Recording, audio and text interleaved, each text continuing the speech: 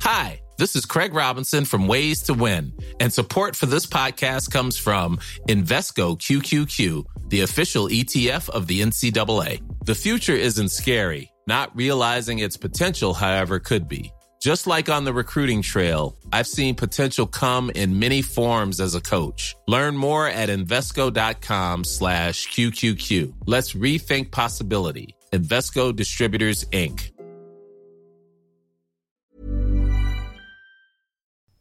Chocolates are sweet, but they don't last long. Flowers are pretty, and then they're gone.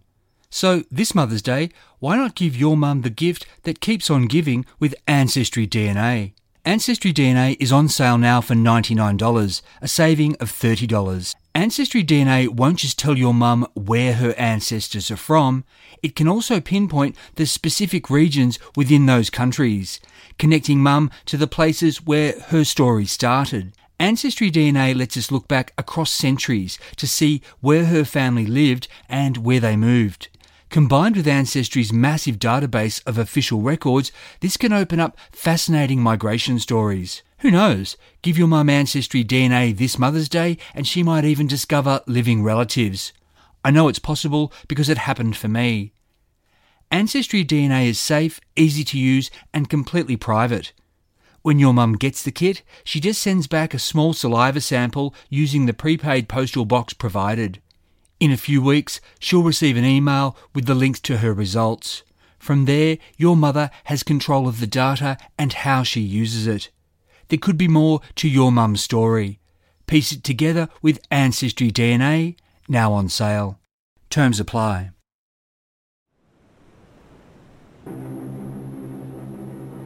When Titanic set sail from Ireland on the 11th of April 1912 at 1:30 p.m, the ship carried approximately 708 third-class passengers, 277 second-class passengers, and 324 first-class passengers. Yet it was the presence of just a few dozen in this last group that lent the luxury ship even more glamour. There was John Jacob Astor IV, richest man in America. American mining and metals millionaire Benjamin Guggenheim was also on board. So too were Isidor Straus, co-founder and co-owner of Macy's department store in New York, and William Thomas Stead, the newspaper editor, novelist and political activist. Among these celebrities was also J. Bruce Ismay, chairman of the White Star Line. Then there were politicians, socialites and even a silent movie actress. For 3 days, passengers enjoyed perfect conditions. Clear skies, light winds and calm seas. First and second class passengers had the chance to relax and enjoy the luxury of the world's finest ocean liner, whose vast recreational spaces were made for pleasurable idling. Even in third class, many passengers had better bedding and food than they were used to in their own homes. But Titanic's Australian-born bosun, Albert Nichols, and his men had very different experiences of the liner. I'm Michael Adams and this is part 2 of the Forgotten Australia episode, Australia's Titanic Hero. Bosun Albert Nichols' shifts were busy, and even at rest he was on call around the clock. Albert's men worked 4 hours on, 4 hours off, taking what rest they could in bunks in quarters on E-deck where there was a lot of noise. Each day, Albert and other department heads had to attend a morning conference with Captain E.J. Smith, which was followed by their commanding officer's thorough inspection tour. Then, on the bridge, orders were issued for the next 24 hours. It was standard on White Star ships to hold a lifeboat drill after religious services on Sunday, but Captain Smith decided not to worry about it on Sunday the 14th of April for reasons that were never explained. Had he gone ahead with it, passengers and crew would have had a better idea which was their assigned lifeboat and how to get to it through the giant ship's maze of corridors.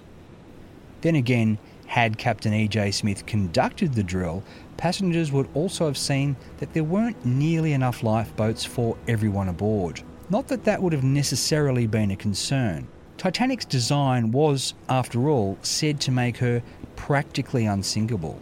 Further, lifeboats were then considered primarily for taking evacuating passengers to a rescue ship, which meant lifeboats could make multiple trips.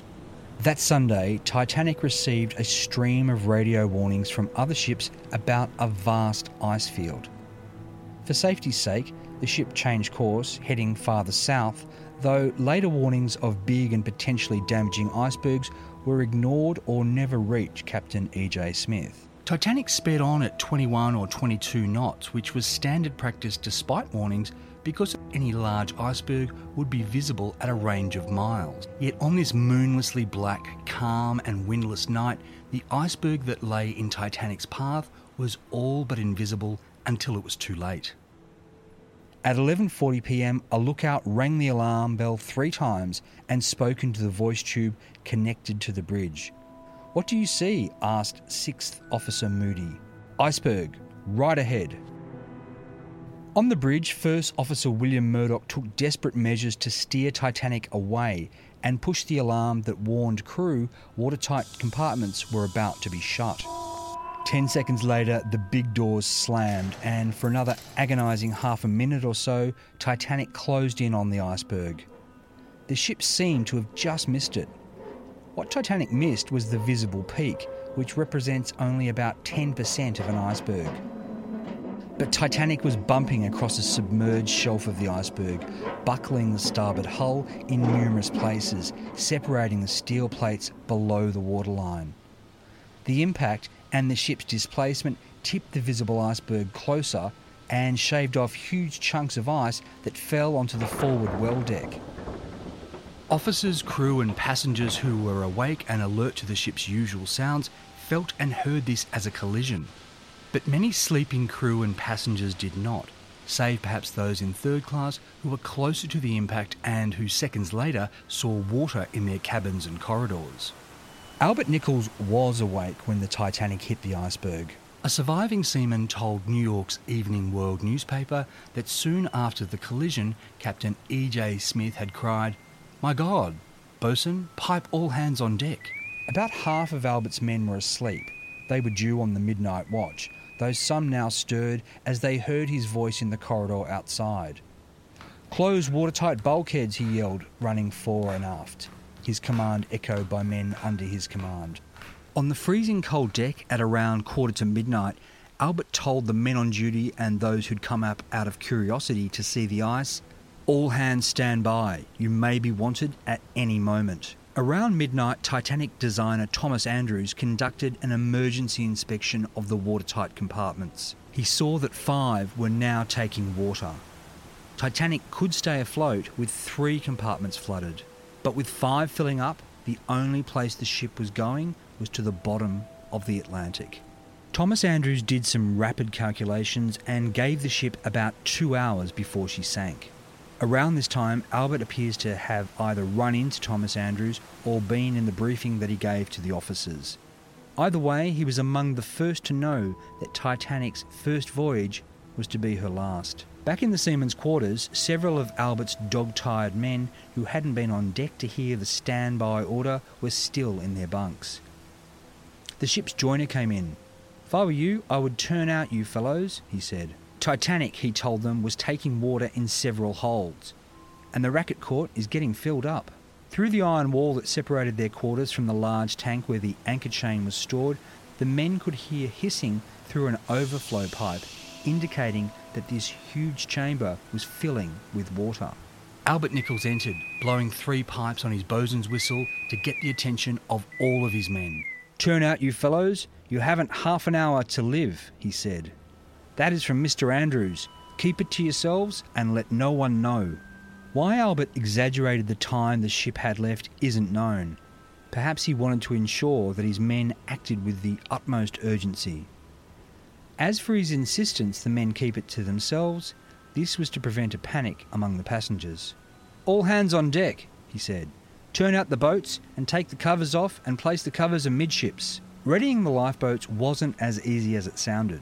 Their heavy tarpaulin covers had to be stripped, crews had to untie and make ready the oars and masts, find and insert the drainage hole plug, and attach cranks to the davits that were like little cranes to lower the boats. All in all, it'd take a handful of sailors about 20 minutes for each lifeboat. The lifeboat evacuation was overseen by Chief Officer Henry Wild, First Officer William Murdoch, Second Officer Charles Lightoller, and Third Officer Herbert Pittman.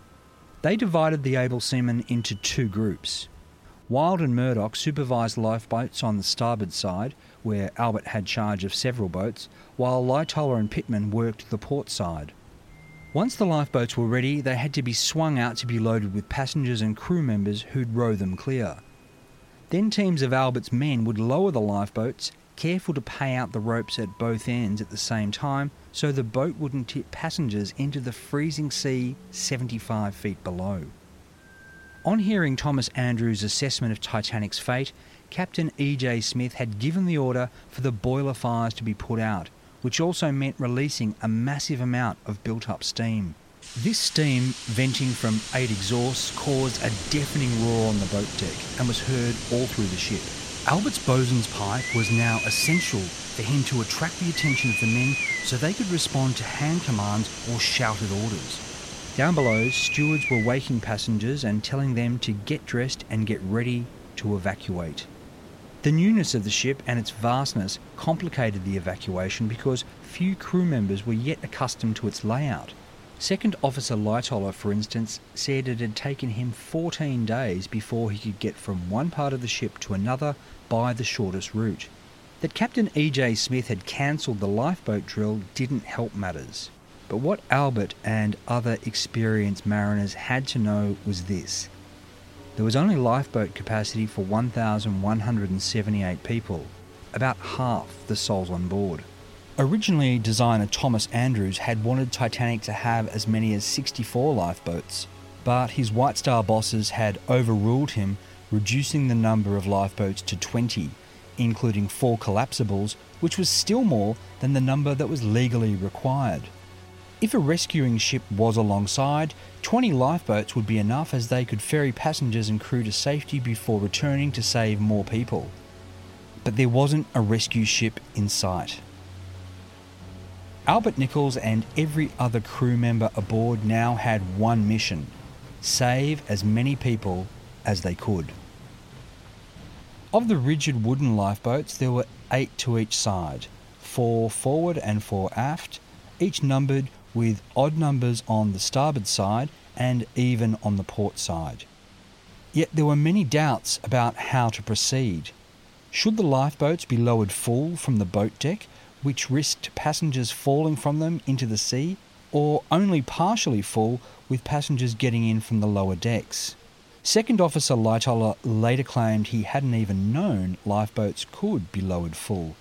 Around 12:20 a.m, lifeboats started swinging out as first-class passengers began arriving on the boat deck. Women and children would go first. With Titanic not yet visibly listing, many passengers had to be convinced to evacuate. They were understandably not enamoured of the prospect of leaving a big warm ship for a precarious little lifeboat on the cold and dark ocean.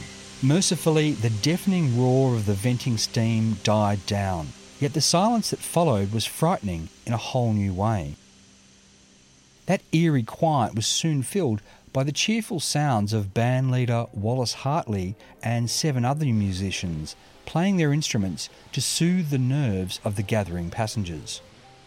Lightoller worried about lowering a full boat from the boat deck and decided to lower Lifeboat 4 empty to the A-deck promenade, where women and children could board more safely. But the promenade's glass windows had been locked and a man had to be sent to find the keys. Lifeboat 4 wouldn't go anywhere for more than an hour. Lightoller moved on to start working on Lifeboat 6. By 12:30, first-class passengers were haphazardly loading into lifeboats. The first lifeboat, number 7, descended at about 12:45 a.m. on the starboard side, carrying just 28 people, including actress Dorothy Gibson, who, within weeks, would be reenacting her ordeal for the motion picture cameras. But 40 spaces on Lifeboat 7 went unfilled. One of those spaces belonged to Albert Nichols.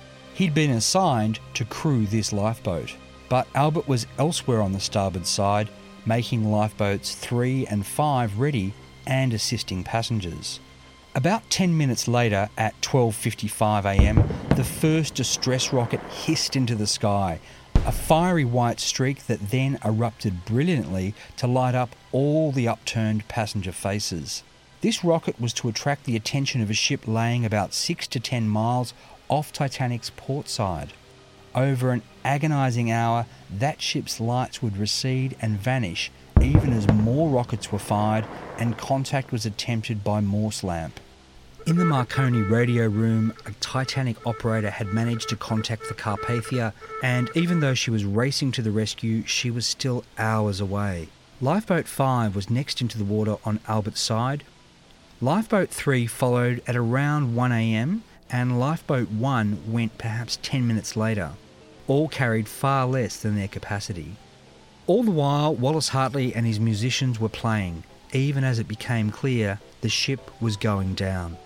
Despite disagreements over what they played right at the end, the musicians did keep playing and none would survive. There's far more mystery about Albert Nichols' fate. At about 1am, he is said to have crossed to the port side. There, he reported to Second Officer Lightoller, who was at that point working on Lifeboat 6. Lightoller ordered Albert to gather about 6 men and go below to open E-deck's gangway doors. These were the doors used by passengers to enter the ship. The thinking was that half-filled lifeboats could row to the open door and more passengers could board. Faithful bosun Albert Nichols said, "Aye, aye, sir," mustered some of his men and went below to do his duty on the sinking ship. Down below, navigating the maze of Titanic corridors, this brave group of men may have reached the E-deck gangway door, opened it to see the waterline was too close, and shut it again before going up to D-deck, where they may have succeeded in opening a gangway door on the port side. Whether they closed it again, left it open, or closed it but left it unlocked isn't known. Soon after, Albert and his team were either surprised by a rush of seawater or found themselves trapped by rising waters. Either way, they all drowned.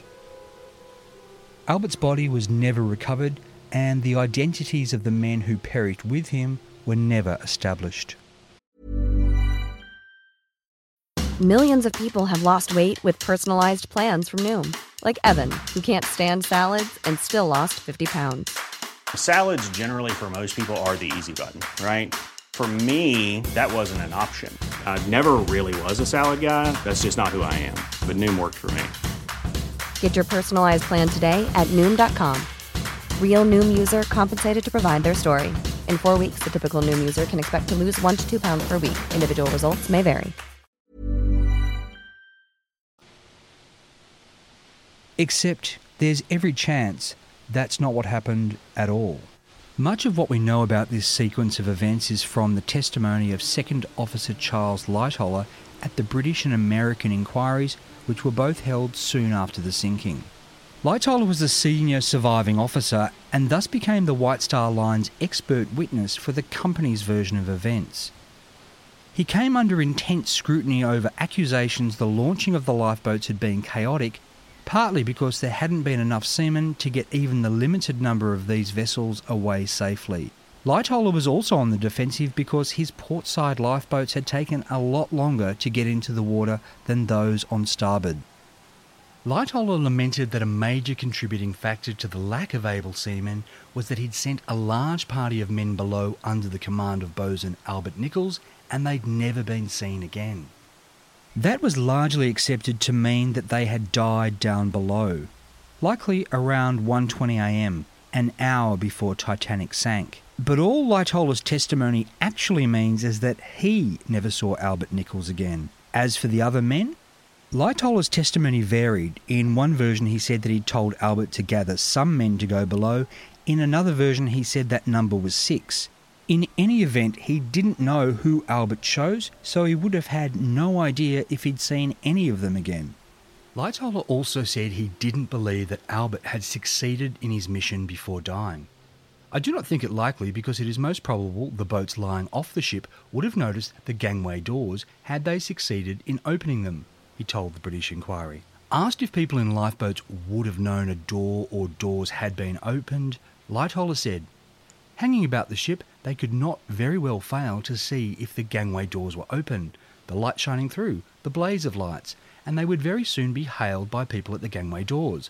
The bosun was down there. He has to use a little common sense as well, and when he has opened the gangway door, he would naturally hail a boat and tell them, "Starboard gangway door open, the port gangway door open," and so let them know.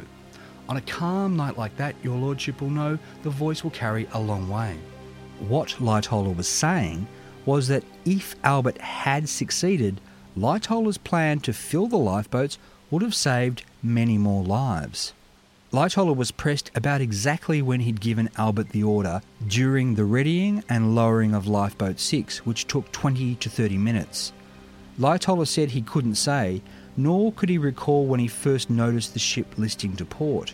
Strangely, he continued to say that he didn't think Titanic was going to sink, despite what Thomas Andrews had told the crew. At the American inquiry before a US Senate committee, Titanic's fifth officer, Harold Lowe, said this of the bosun's mission. "A crowd of men went down with the bosun to clear away the gangway doors in the hope that we should be able to find people down there when we had lowered the boats down." Senator William Smith, who instigated and chaired the US Senate inquiry, was incredulous.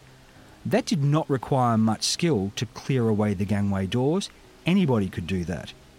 "Anybody could do that," Lowe replied, "but whom were we going to send?" Senator Smith pressed and castigated him, and by extension Lightoller, who'd supposedly issued the order. But it did require some skill to lower and to satisfactorily man the lifeboats, he said, and yet you are leaving the impression upon the committee and upon this record that the men who were familiar with those lifeboats and who had gone through the drill at Southampton were not available when those boats were loaded and lowered. Is that the impression you desire to leave? "No, sir," said Lowe, "it is not." A surviving able seaman told the British inquiry that bosun Albert Nichols had told him to get the Jacob's ladder, which is a rope ladder, from the forecastle head. But once he'd retrieved it, Albert told him to put it down. Sir Robert Finlay took this to mean that the bosun had wanted the rope ladder for use with an open gangway door, but soon after decided there was no use for it.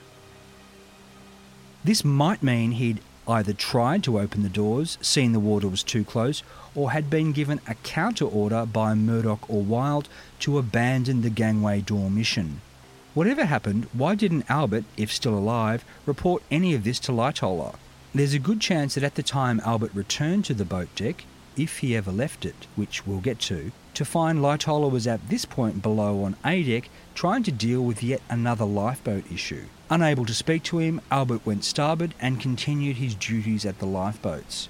What also contradicts Lightoller's story are the sightings of the bosun on the boat deck long after he'd supposedly been sent below. A surviving crew member, leading fireman Frederick Barrett, on the 30th of April told the newspaper Ulster Echo that he'd been ordered into Lifeboat 13, which launched around 1:40 a.m. by Albert Nichols.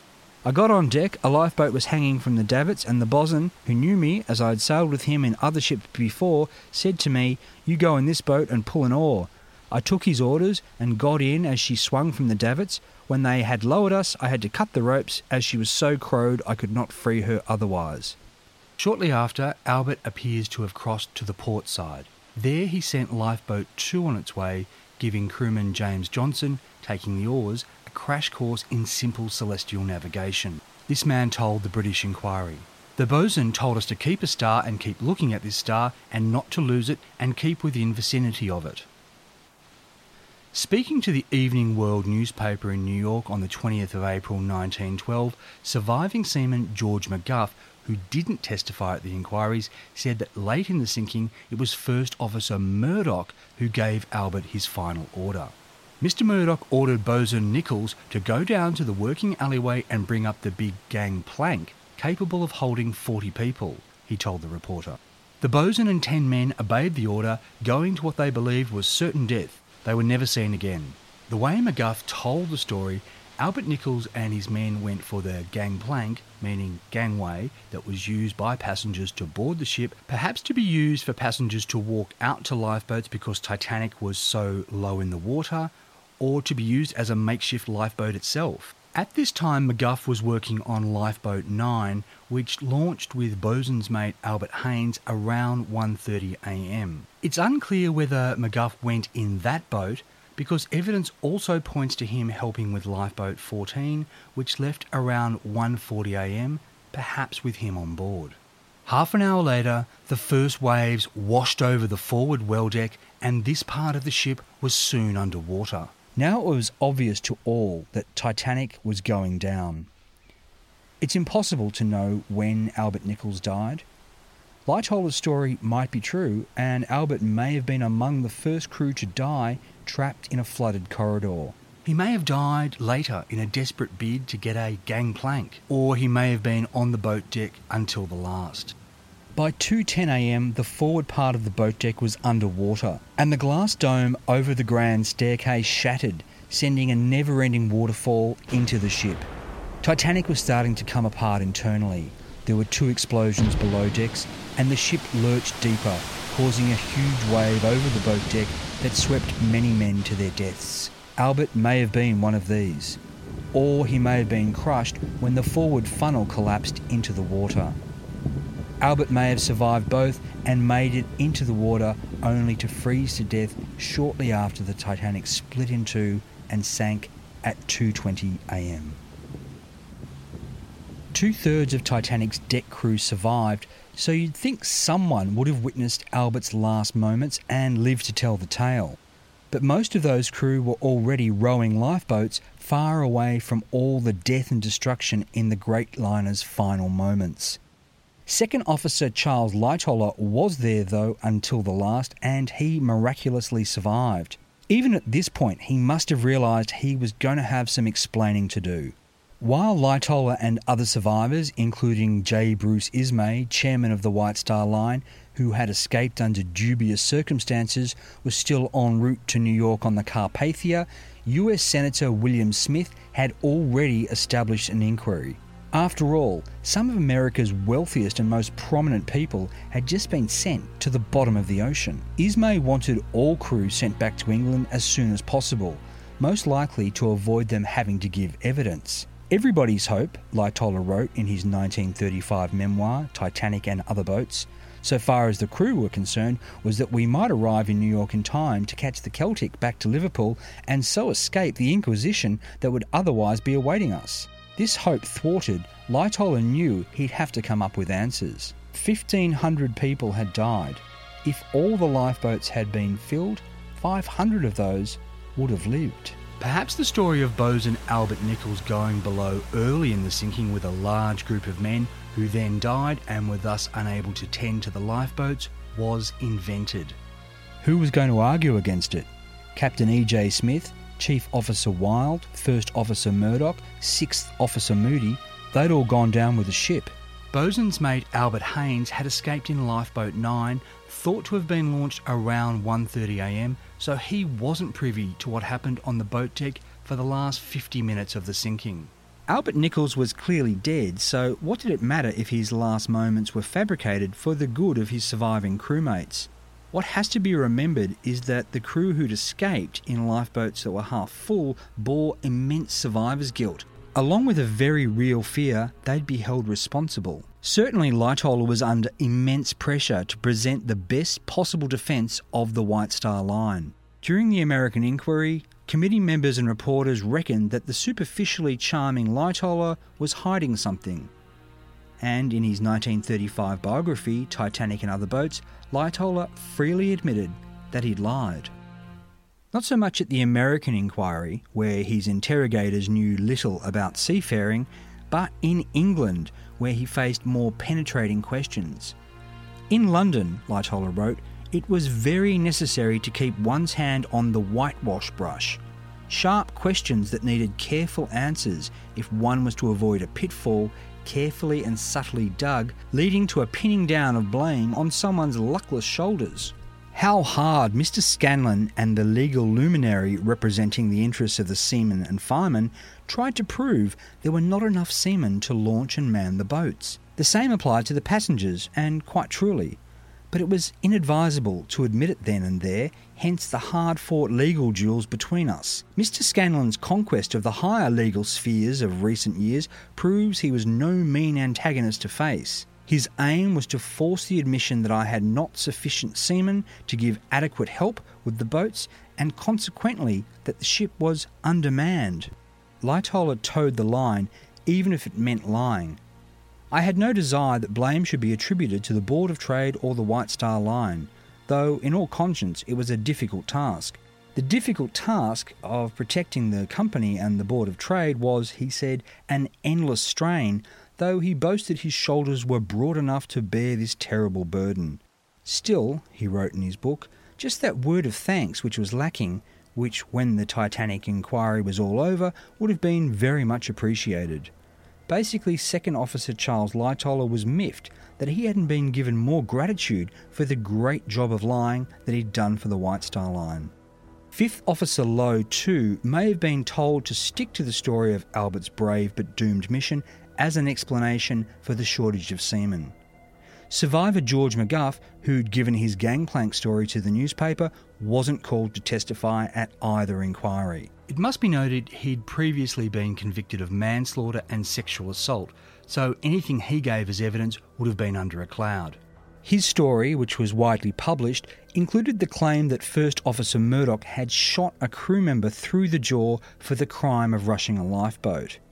This doesn't appear in other accounts and may have been an exaggerated or misconstrued version of Murdoch firing his revolver as panic intensified among passengers realising they were going to die. Whatever his past, George McGuff's conduct on the night the Titanic sank was unimpeached, with him rowing a lifeboat through the night to the safety of the Carpathia at dawn. His account of Albert Nichols and men going for the gangplank fits with theories other researchers have suggested that say it was Murdoch who gave Albert an order to go below. Lightoller may have just refashioned what happened to give himself a better explanation for why the lifeboats had wound up half full and why he'd been so short-handed. The enduring question, what Albert did, when he did it, and what effect it had, if any, on the sinking of the Titanic, was raised and supposedly answered in the 2012 documentary Titanic, The Last Word with James Cameron. Cameron's assertion that Albert Nichols opened the port side D-deck door, which, once it reached water level, flooded the corridor known as Scotland Road, which ran the length of the ship, was based on analysis of the images of the wreck at the bottom of the Atlantic. Cameron claimed the flooding of Scotland Road accelerated Titanic's demise. Certainly, wreck site imagery shows a D-deck gangway door is open. There is, however, the possibility it was blasted open by the impact of Titanic hitting the ocean floor. This has been rejected by researchers as too convenient, given other doors aren't open and this one corresponds with Albert's likely mission. But if Albert was sent away on this mission, he may have opened the door, seen the waterline was too close, and then had his men swing it shut but not waste time securing it. As it was an outward swinging door, water pressure would have kept it closed. An unlocked door might have been flung open when the Titanic hit the ocean floor. Another possible explanation is that late in the sinking, with D-deck below the waterline, desperate passengers unlocked the gangway door but were unable to open it against the outside water pressure. Again, when the ship hit the floor, it could have been blown open. James Cameron's conclusion that Albert, acting under Lightoller's orders, also doesn't account for survivor testimony that there were no gangway doors open. Boat 6, for instance, had to pass directly past it, which it did around 1 a.m, yet no one reported the door being open. True, Albert might not yet have opened it, but in the minutes that followed, people in the lifeboat would have seen it open, heard his bosun's whistle and shouts, and rowed over to take on more people. Ultimately, as with many things Titanic, there can be no definitive answers. What I do know is that whether it was trying to open a gangway door or retrieve a gangplank, Albert Nichols died doing his duty while trying to save lives. From the moment he'd woken up his men, he'd understood the fate that likely awaited him. At the American inquiry, Senator Smith asked a lamp trimmer named Samuel Hemming if he'd seen any people without life preservers. "Yes, sir," he replied. I saw the bosun. The last time I saw the bosun, he did not have one on. One of the last things Albert did on the Titanic was hand his prized bosun's pipe to a crew member getting into a lifeboat. I don't think he would have done this at 1 a.m, exactly halfway through the sinking. Albert needed his bosun's whistle to command his men. It strikes me that this would have been a final act when he knew there was little more he could do before he died. In any event, Albert asked that his bosun's whistle be given to his family in Southampton. It was, and it's still in the family. I know this because Albert Nichols' family is my family.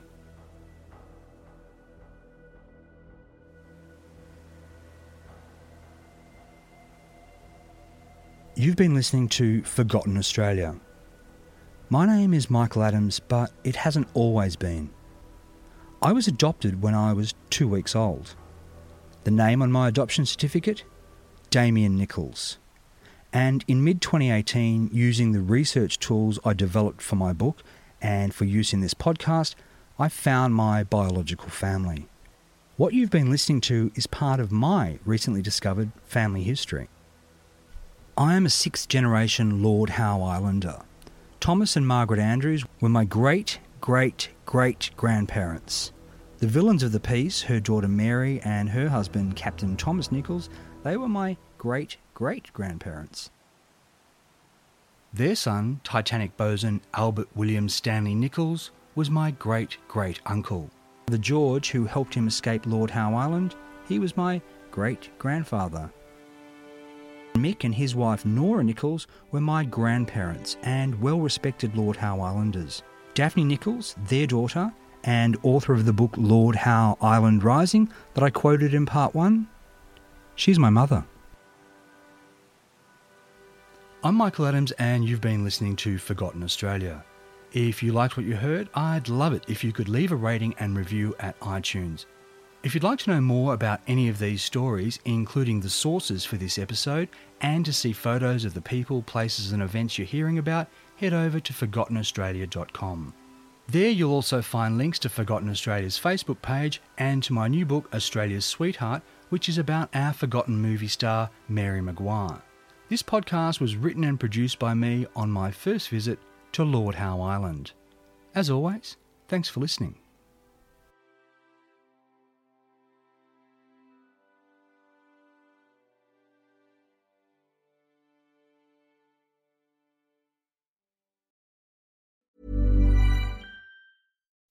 When you make decisions for your company, you look for the no-brainers. If you have a lot of mailing to do, Stamps.com is the ultimate no-brainer. Use the Stamps.com mobile app to mail everything you need to keep your business running with up to 89% off USPS and UPS. Make the same no-brainer decision as over 1 million other businesses with Stamps.com. Use code PROGRAM for a special offer. That's Stamps.com, code PROGRAM.